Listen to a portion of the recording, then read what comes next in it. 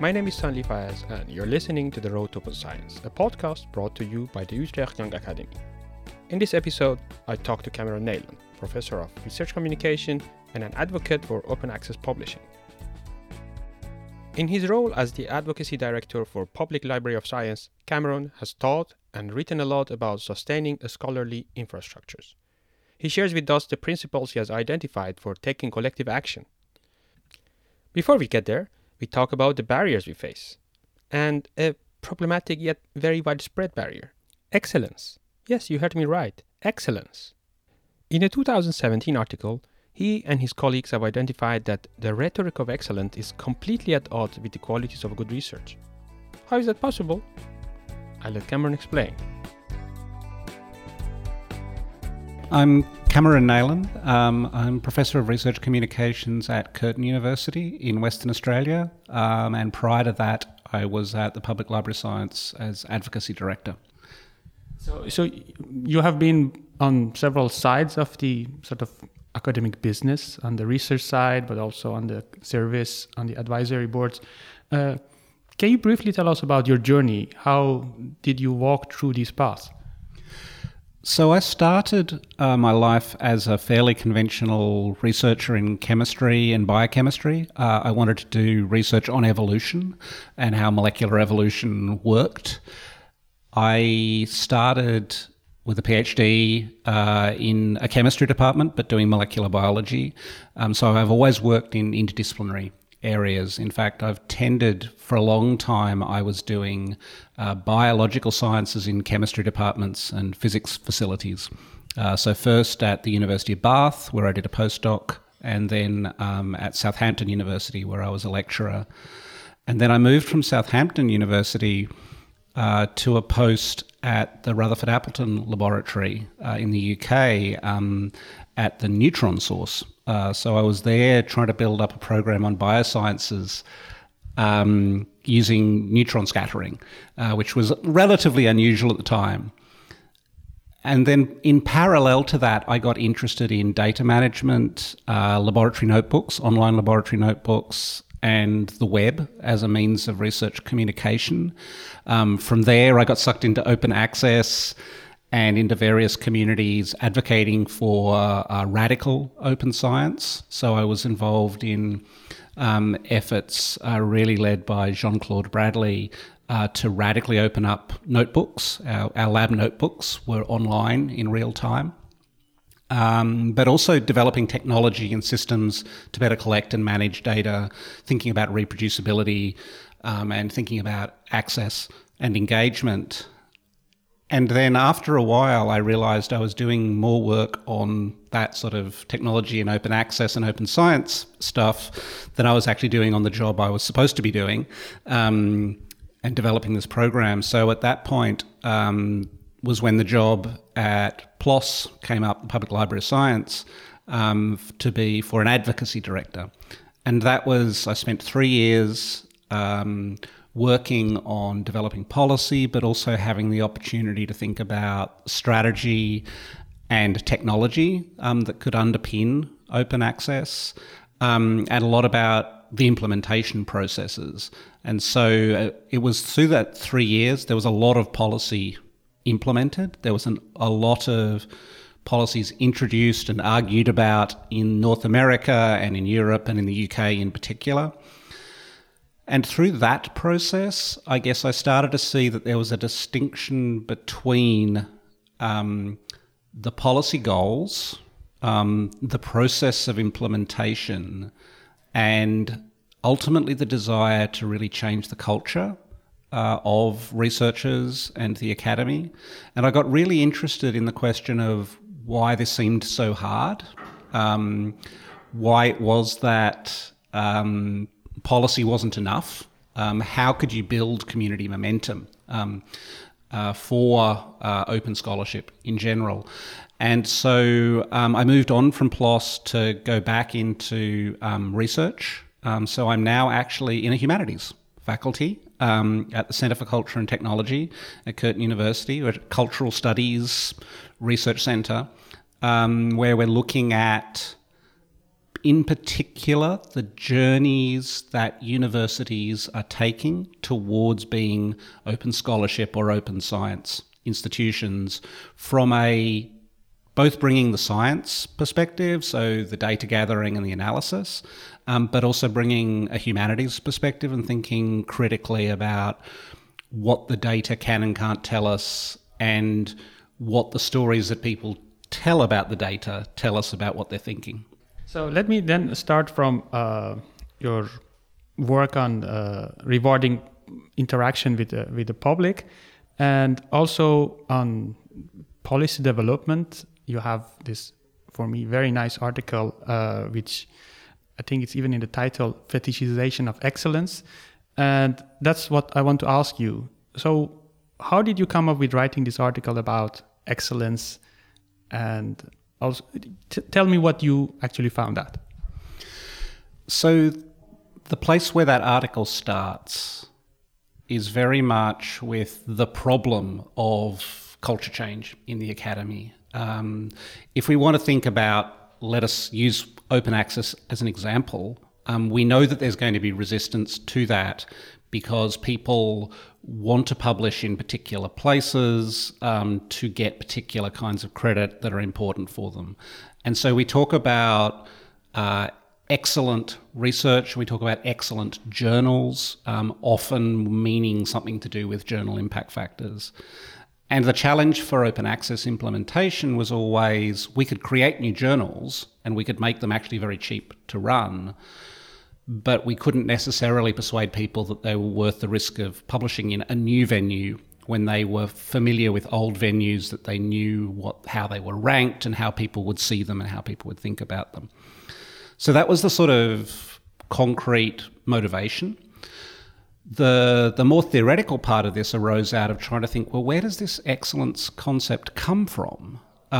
Where did it create? Because when we talk about it inside the academy, we usually blame people outside to doing it to us. It's the fault of administrators. It's the fault of funders who decide who to award money to or to who to give jobs to. What really struck us was that when you go and talk to those groups, funders and administrators, they will say they're just reflecting what the academy, what the department, what the researchers themselves are telling them. And so there was this interesting cycle of always blaming someone else for where this came from. What was interesting about that was the way in which you could see that this was a story that we were telling ourselves, that it's become very important for us as academics to see where we fit in some sort of ranking.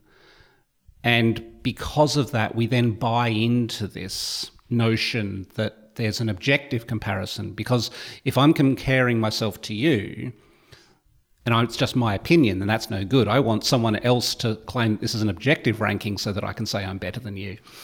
And so this whole thing reinforces itself.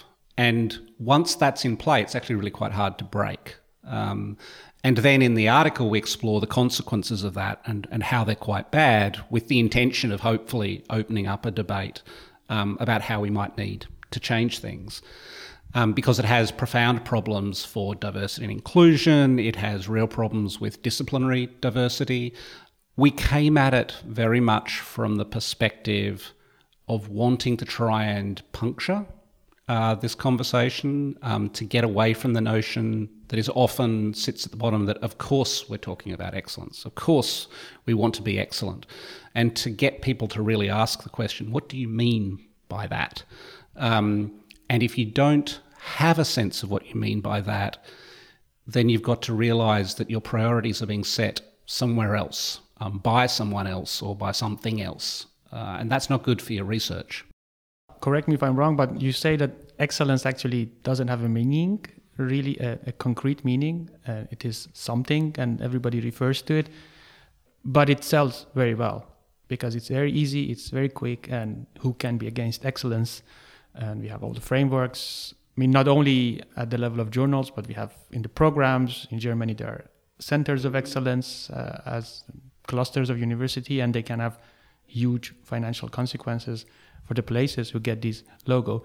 So How did you find out that actually excellence is meaningless? So it's not just that excellence is meaningless, it's important that it be meaningless for it to serve the function that it needs to serve. So we had to do this. I mean, what we really did was to dig into, in particular, university mission statements. So if you look at university mission statements, they all have the word excellence in them, and none of them define it.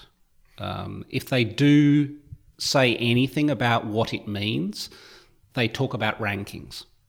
So it's this circular discussion. And that turns out to be really important, because if it is the case that this is something that's going to be shared across the entire academy, that we all agree this is our pole star to tell us where we're going, then there's no way we could possibly agree on an objective measure that would be sensible. So if we to have something that's shared, it actually has to be meaningless, because otherwise it wouldn't be shared, and otherwise it wouldn't be as strong a driver. So that was what was really interesting. And you don't have to dig very hard to realise that whenever excellence is used, it's either not defined, or it's defined in such a way that it's actually talking about something more specific, but something else. So it might, for instance, in the old HEFCE guidelines for the REF, they talked about quality, rigour and novelty. Those are three very different things. I mean, I think still quality is still an issue. Again, there are many different qualities we might want to think about, amongst which are rigour and novelty. So quality has a lot of the same problems as excellence does. You also suggest alternatives. Instead of excellence, you suggest alternatives which eventually can sell, are easy to communicate to decision makers who maybe don't have much time or much more insight than the actual actors who make real decisions have at the lower levels of the university management. And I saw a couple of lists. You talk about capacity, breadth, soundness, accessibility, and diversity.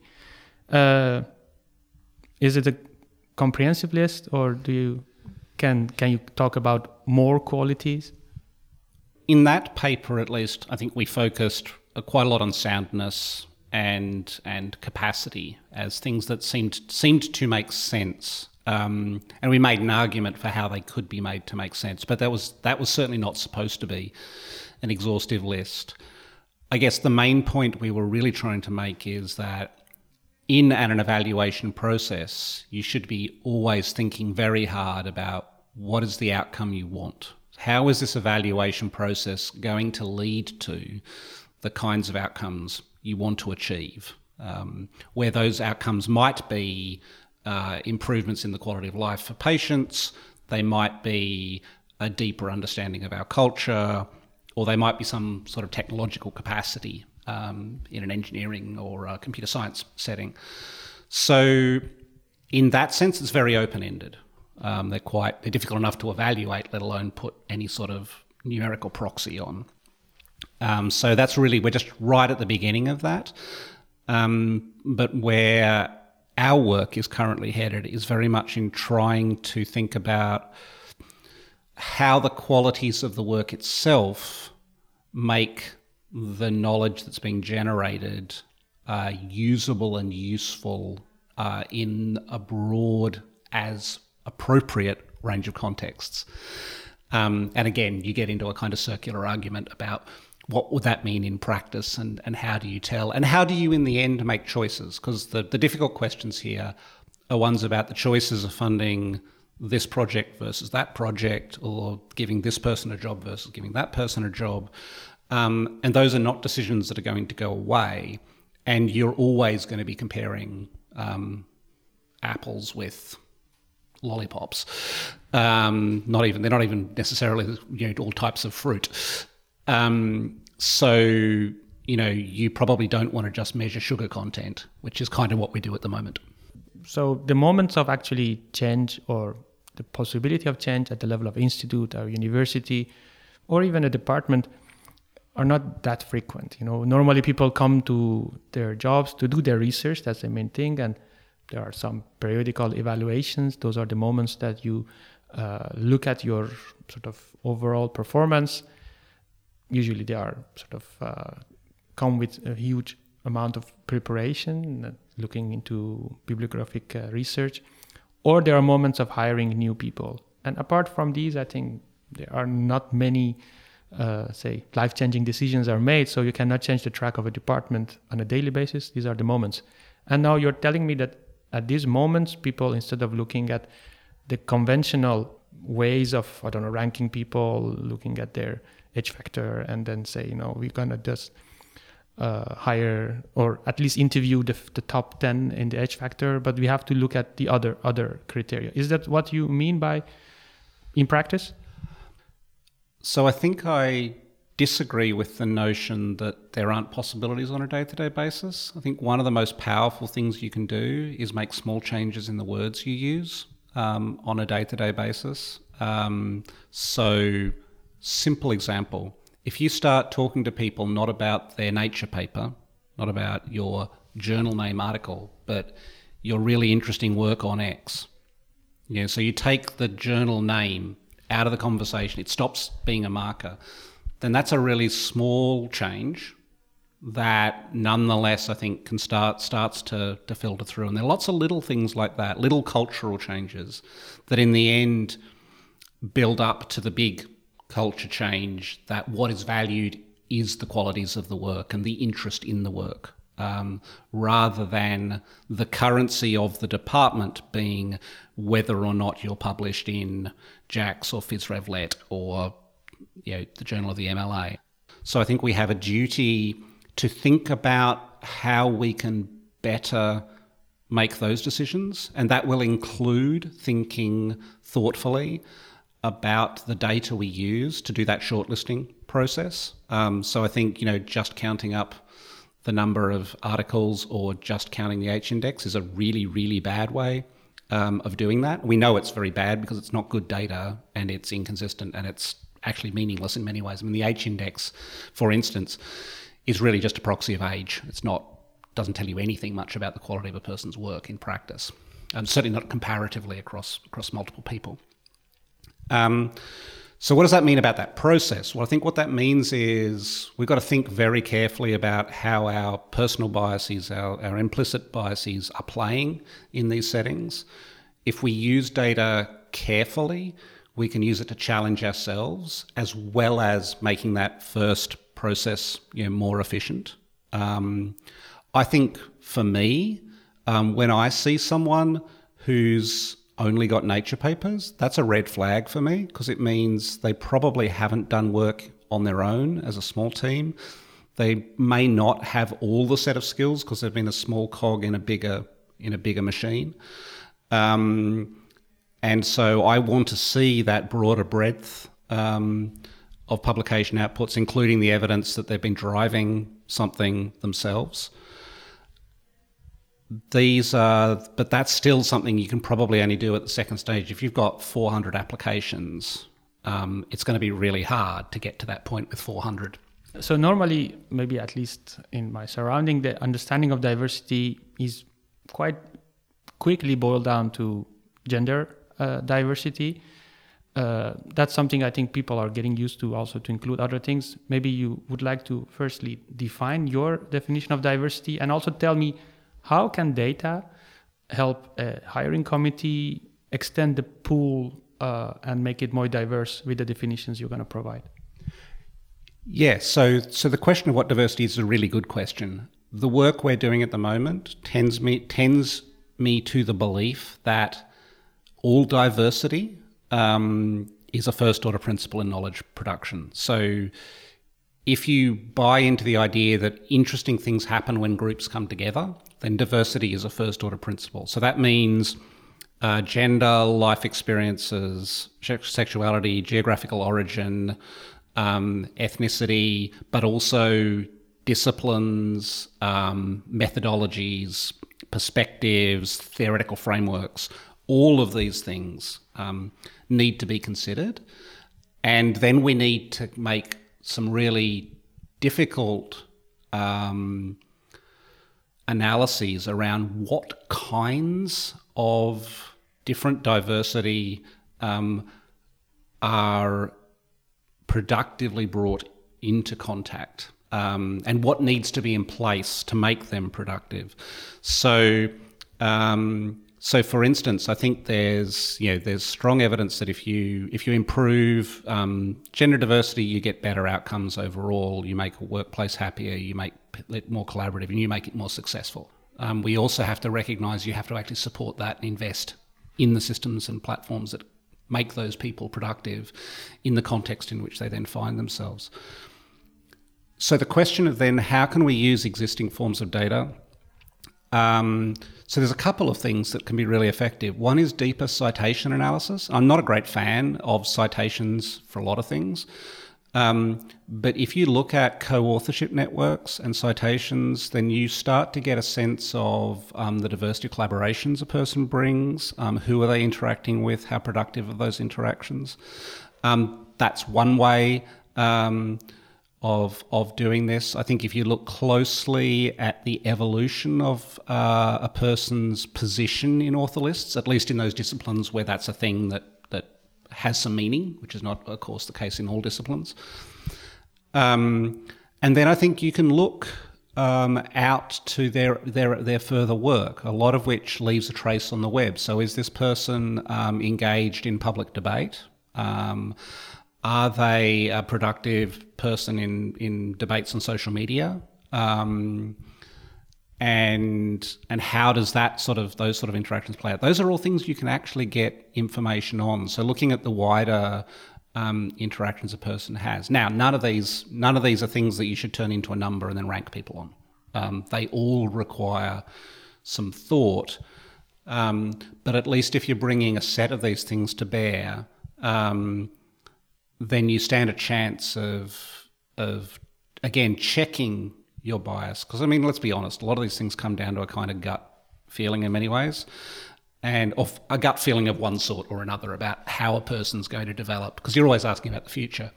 And the purpose of this data is not to override that, but to make you question where that feeling's coming from. Is it just coming from a place that you recognise this person as someone like you, or is it coming from a recognition that this person has something new and different to bring to the department?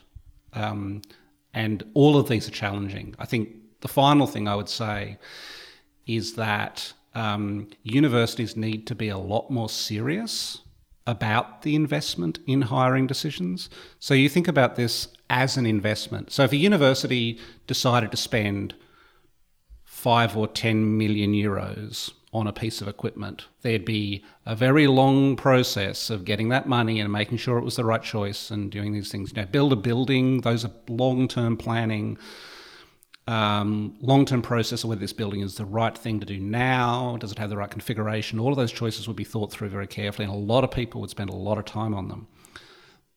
The decision to appoint someone, particularly to a permanent job, is an investment of about 10 to 50 million euros over a very extended period of time. So spending 500,000 on getting that choice right doesn't strike me as a bad investment. So I think, again, even just having some of that data forces you to then ask that question. And yes, it's hard. And yes, it probably does involve having some of that expertise within the organisation to be able to do that analysis and pull it out. And yes, all of those analyses are biased in their own way against particular groups, particular experiences. But even then, you will see, gathering the data, you'll see that, and at least you'll start to ask the questions around it. So it's more like hiring new players. You want to play Moneyball with hirings, like based on the data, based on their specific role they want to play in the team. I'm referring to the book and the movie Moneyball. And I think in basketball they're also now doing, I think more recently in football, they are actually doing these data-based hirings and interestingly, universities is still doing it very, very old-fashioned way, right? Is that what you suggest, to have, a mechanism for, continuously munching data and then looking at candidates based on a diversity or a range of indicators, and then starting the procedure of hiring for a longer period? I think it was Paul Groth who first sort of introduced this idea of Moneyball for academics.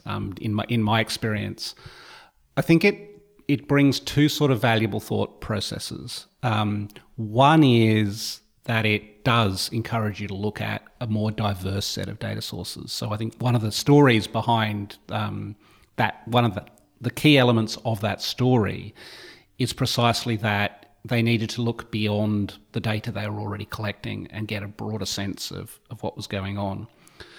The other key piece is that notion of the contribution to the team, that there are different roles that might be played.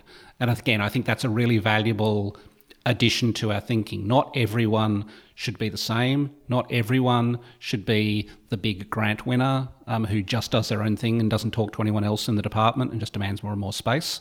We all know people like that. So the idea of different roles and different contributions, I think, is really valuable. I think where it breaks down is the assumption that we're just playing baseball.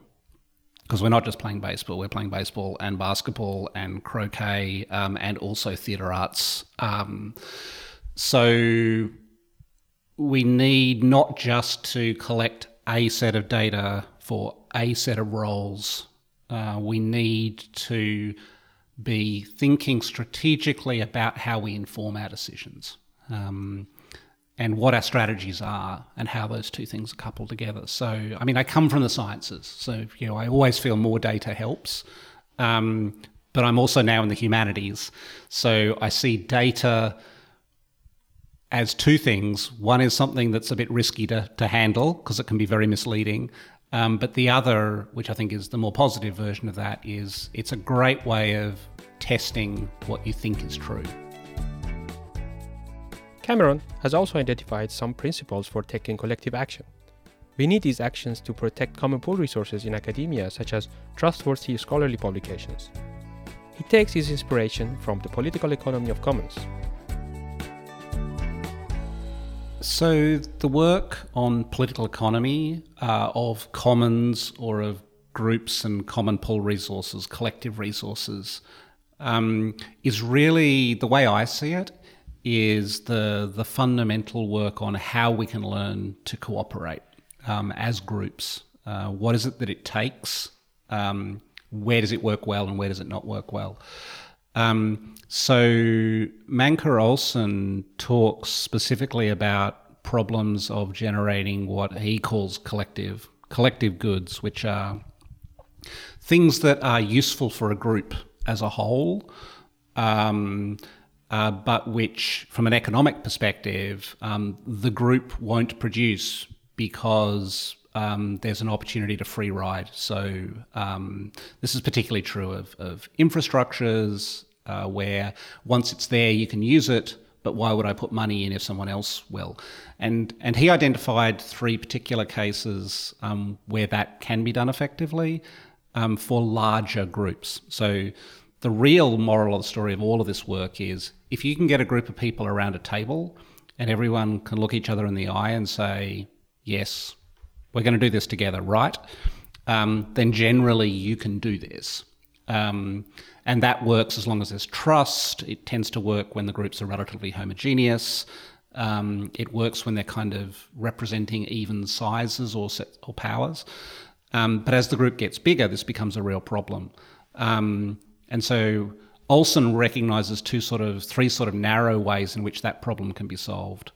One is all of them involve changing the effective group size.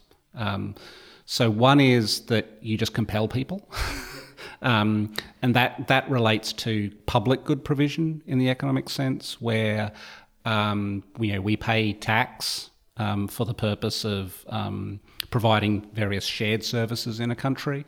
But most governments feel that it's necessary to compel us to pay tax, that we wouldn't just do it out of the goodness of our heart. And that provides, roads and those kinds of things.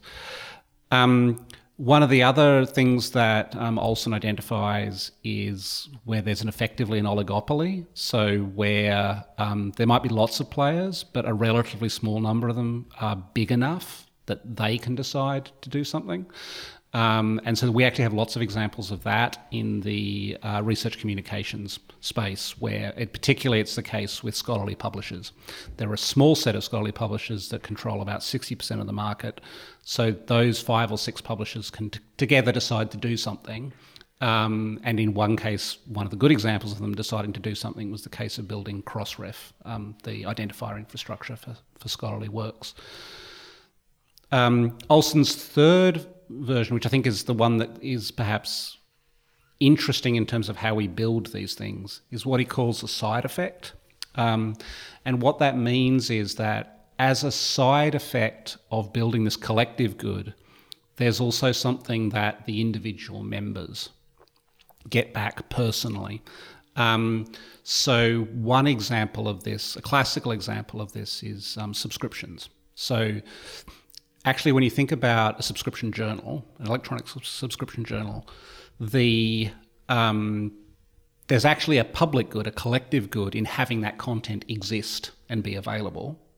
The traditional model of making that work is to have a subscription benefit, which is that I personally get access to the content. And that's why I'm paying, but there's a side effect. That's a side effect, in fact, of producing the content as a whole. And that made a lot of sense in a print world. It makes less sense in our digital world. And so the challenge is, in many cases, when we think about digital systems, is to think about what are the side effects of generating the public good or the collective good that would still motivate groups and individuals to participate. And I think that's a really productive way of thinking about our failures to build things.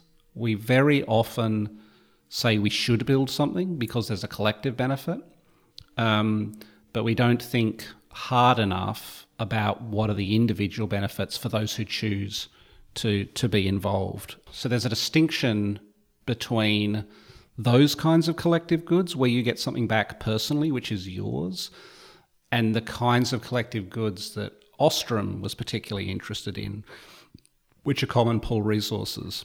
So the collective goods or the personal goods, what Buchanan calls club goods, have the characteristic of being mostly non-rivalrous. That is to say, I can give you it and I still have it. So a digital file is a great example of that.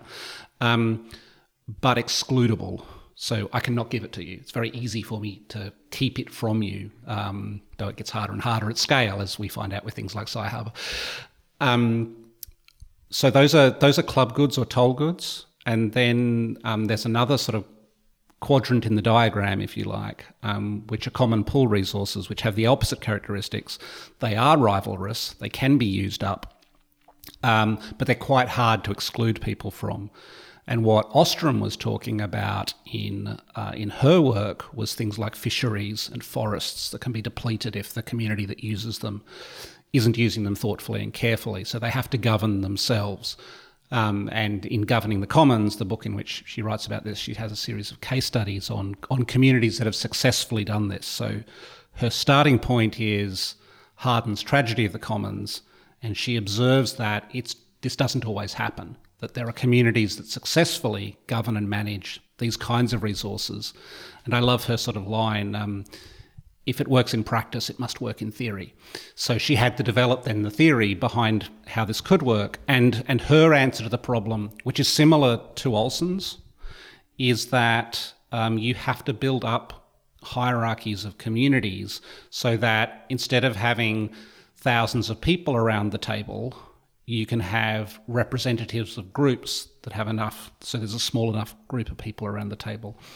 And then she identifies some of the same characteristics of those communities in terms of which ones are best able to solve problems of managing those kinds of resources.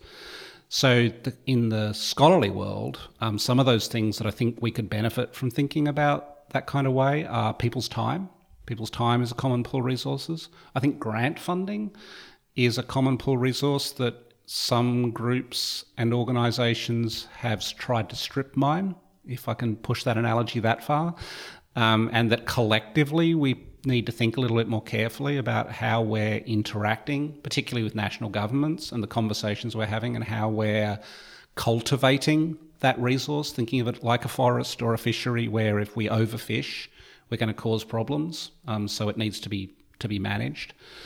And then on the other side, on the club goods side, there are things like prestige and attention, and things like this that we also are in play in interesting ways. So once you think about the necessity for the technology to be at that kind of scale, then you immediately say, well, that's way too many academics. So maybe it does make sense to think, okay, this would have to be a collaboration of universities. What then do the universities get back? We're creating a collective good of data and interchangeable systems and validation and stuff like that. What's each university getting back that merits it putting resources in? And that will depend on the nature of the service and the data and those things. So that analysis plays out in a very similar way for repositories, for publishing infrastructures, for funding even, for data sharing, for archives. Those sort of things all kind of fit into a similar kind of space of systems and scales that we need to address. So how we go about building the systems that allow universities to collaborate more effectively while still being in competition is a bit of a challenge. Actually, the Netherlands does that very well. You may not feel like it does it very well from inside, but compared to other countries, there's a lot more collaboration and heterogeneity between universities than you see in many other countries. So there's a good example there. It also points to the fact that you have a relatively small number of universities, so they can sit around a table and they can agree to do things in a way that's not true in the US or Germany, for example. Maybe we can just wrap up our discussion about the three pillars of the governance that you mentioned, because I think that's very important for whoever decides to say, okay, let's now look at it from this framework. What are these three pillars and how we can apply them to a very specific case in academic world. And if you use an example, please use an example that is not from academic publishing, because this is very much discussed, but I think these discussions apply to a lot of other systems in academia and not only publishing. So we can also learn from those lessons. Yeah, so these three principles of governance we originally put together thinking about infrastructure organisations, and particularly organisations supporting open scholarly infrastructures. So the three pillars are really community governance, so transparency and responsibility to a community. The second one is financial sustainability, so that relates to things like having a good model for financial sustainability, an actual revenue model, but also having the intent to generate a surplus. That was a little bit controversial, but our view was very strongly that even if an organisation is a not-for-profit, if you're not generating a surplus, you're brittle. You're subject to real risks when a downturn comes, and you can't invest in the future. And then having financial reserves. And then the third pillar is the one that's it tends to be a little more controversial, but again, we thought it was really important, was the idea of forkability. And this comes from open source communities, but it can be drawn much more broadly. And so that's the idea that whatever the system is, if the community or a part of the community feels that something's going sufficiently wrong, that they can take it away and build a new one. So that means that the technology is available, usually should be open source, that the core data, subject to privacy issues, needs to be open. and that in a sense, that the governance systems have to allow for that.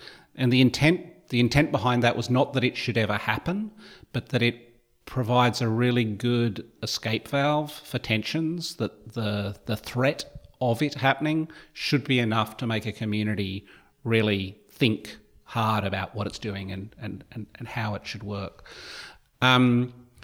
So an example that doesn't relate to scholarly communications. Maybe for the last one, I can already say, because so you mentioned forking. It's like if you have a journal, for example, and there's editorial board, and then at some point you don't agree with publishers' policies, you say, we take the editorial board, that's the main asset, we start a new journal with new policies. That happens in cases that the barrier to change is not so high. Journal, for example, is still a bit of barrier. But for example, for a department, if a department does not go, you cannot just build a new building and then bring the staff which are not happy. So I read your third pillar a bit different, that you said there needs to be a mechanism for protecting integrity and sort of punishing the people who don't follow the ethics that are there. So that's the way I read your third. Now, and also financial stability, it's just sustainability for it. It holds for department, it holds for community, it holds for association, a team of scientists, and of course transparency and community governance. It's also, I think it applies to departments as well as it depends to a big scientific infrastructure for publishing or conferences. I found it generally very very useful. Maybe you would like to give an example that's sort of resonates with your experience for applying these policies to a new or some existing endeavor. Yeah, so actually, a scholarly society, I think, is a nice example in some ways. So, as you say, for a department in a university, the building is the big issue in many ways. I have, to be honest, though, always felt that universities should have to bid to have departments. So if your department's not happy with the university, you should be able to take your department to another university. I think that would be a really interesting model of how things might play out. But that's a thought experiment. It's not a very practical experiment. But scholarly societies, I think, have a lot of the characteristics of the department with less of, and so they can often become ossified and run by very specific parts of the community. They quite frequently run financially into the ground because they haven't necessarily thought about all the options. If I go back to something John Wilbanks said to me many years ago, and it's a point he's made in many contexts, that any mission-driven organisation needs to know when it's finished. You need to have a clear sense of when you've done what it was you set out to do. And you may decide as an organisation to then go off and do something else. That's absolutely fine. But we too often end up just assuming things should continue because they exist. And then we do things to help them continue because they exist. Whereas if we thought, I think, a little bit more carefully about what it would mean to have achieved the goals, and how we build the systems that make it not catastrophic for these things to close down gracefully and for those resources to be redeployed to other purposes, then we'd actually be able to do a lot of things a lot better. It goes back to your point about hiring decisions. That one of the reasons why universities have got into this cycle of only hiring people or only giving tenure to people who have a certain level of grant, and you certainly hear about this in the US with people desperately on the tenure track trying to get their first NIH R01 grant, and I've certainly heard it in the context of the Netherlands with the VD program, that you become dependent on that both as a decision-making tool and as a revenue tool. And A, that means you're stuck with not making your own strategy. You're not representing your own community and what its needs are. And B, you're dependent on the continued existence of that single revenue stream in a way which is not good business practice. It's not good financial management to be dependent on a single revenue stream. So I think all of those things point to a mixture of understanding the collective action problems, thinking about community and who's being served and for what purposes, but also just plain old good. This is pretty basic business practice stuff that we seem, again, not to be good at applying in the university. We talk a lot about leadership and stuff from management and business theory. We don't necessarily actually apply some of the fundamentals. I understand that. Maybe that is the last point, and that's about the scalability, because both in Ostrom and Olson's case, the success of Common has been empirically seen that it's always for societies which are in scale. You suggested that we can have oligopoly, then you can also still talk about it. But if you start from society and you try to govern it like commons, by definition, maybe, or by practice, it cannot be scaled very big. While now we have the universal sciences and universal international communities. So how can we, make peace between scaling up and still governing like a community? So I think there's a series of things to unpack there. I'm more and more convinced that we need to focus on the question of building up communities and making the work that communities do more easily interoperable with the work that other communities are doing. And in a sense, that's what science does. It's not that a chemist and a theoretical physicist and a bioscientist are doing the same thing or can even speak to each other comprehensively. It's that there's enough of a shared framework that there's a common language and expectation of how things work. So I guess I would take issue with the idea that there is a universal science. What there is a sort of patchwork of common frameworks that get us to a certain scale and then tend to fail. So what we need to do, I think, is think carefully about the communities themselves and the groups and how they're sustained at different scales. We need, and that involves, again, rethinking financing, rethinking governance, rethinking a whole series of things. But in particular, I think a move away from the individual as the unit of assessment. And then there's a question of making those things more interoperable. So there's a whole pile of technical things that would make it easier for the work of, and that's where data sharing and open access starts to play a role. It's where common frameworks for lab notebooks or whatever it might be help to make things more easily accessible across groups. And then that, you've got to think about that at different scales, which gets more and more complicated as you go up. But there is a fundamental problem, which is we've got to do this in the context of national governments, which are their own set of messy compromises. So we do need to form communities at large scales. I think there's a natural way in which the national level can help deliver that, and the regional level, once you move that. I mean, I think it's one of the great success stories of the European Union is that it does manage to support that kind of scaling up. Not always well, and there are plenty of problems, but nonetheless, when it comes to actually building systems out, Europe takes a long time over it, but it does eventually get it done. Whereas in a place like the US, you get lots of stuff happening, very little coherence, a lot of mess, and then eventually one system kind of wins, but not by design, just by the force of the market and luck. And so, somewhere in the middle would be great, but that's not the way the world works. So I don't think I've got any simple answers. I think the thing that keeps coming back to me is to think really carefully about what happens when groups come into contact with each other. So what does it mean to think about coordinating groups at all of these different size scales so that the inevitable conflict that happens in that contact is productive? And actually, if we look at the history of the academy, I think we've not done a bad job of this. We just need to think about generalising it a bit. So peer review is one example of this. Disciplines are another example.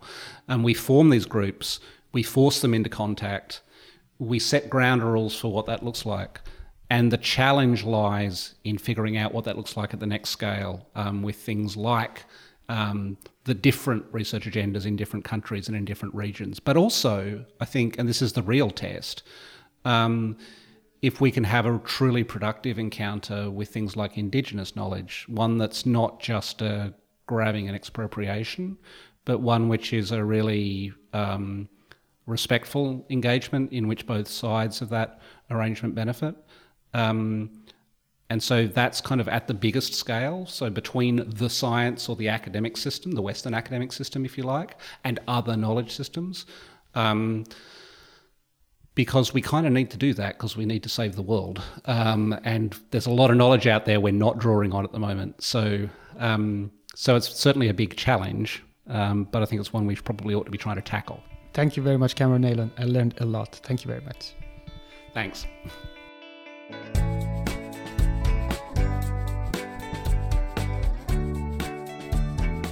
If you want to check out earlier Road to Open Science episodes, then you can find them on the website of the Open Science Community Utrecht.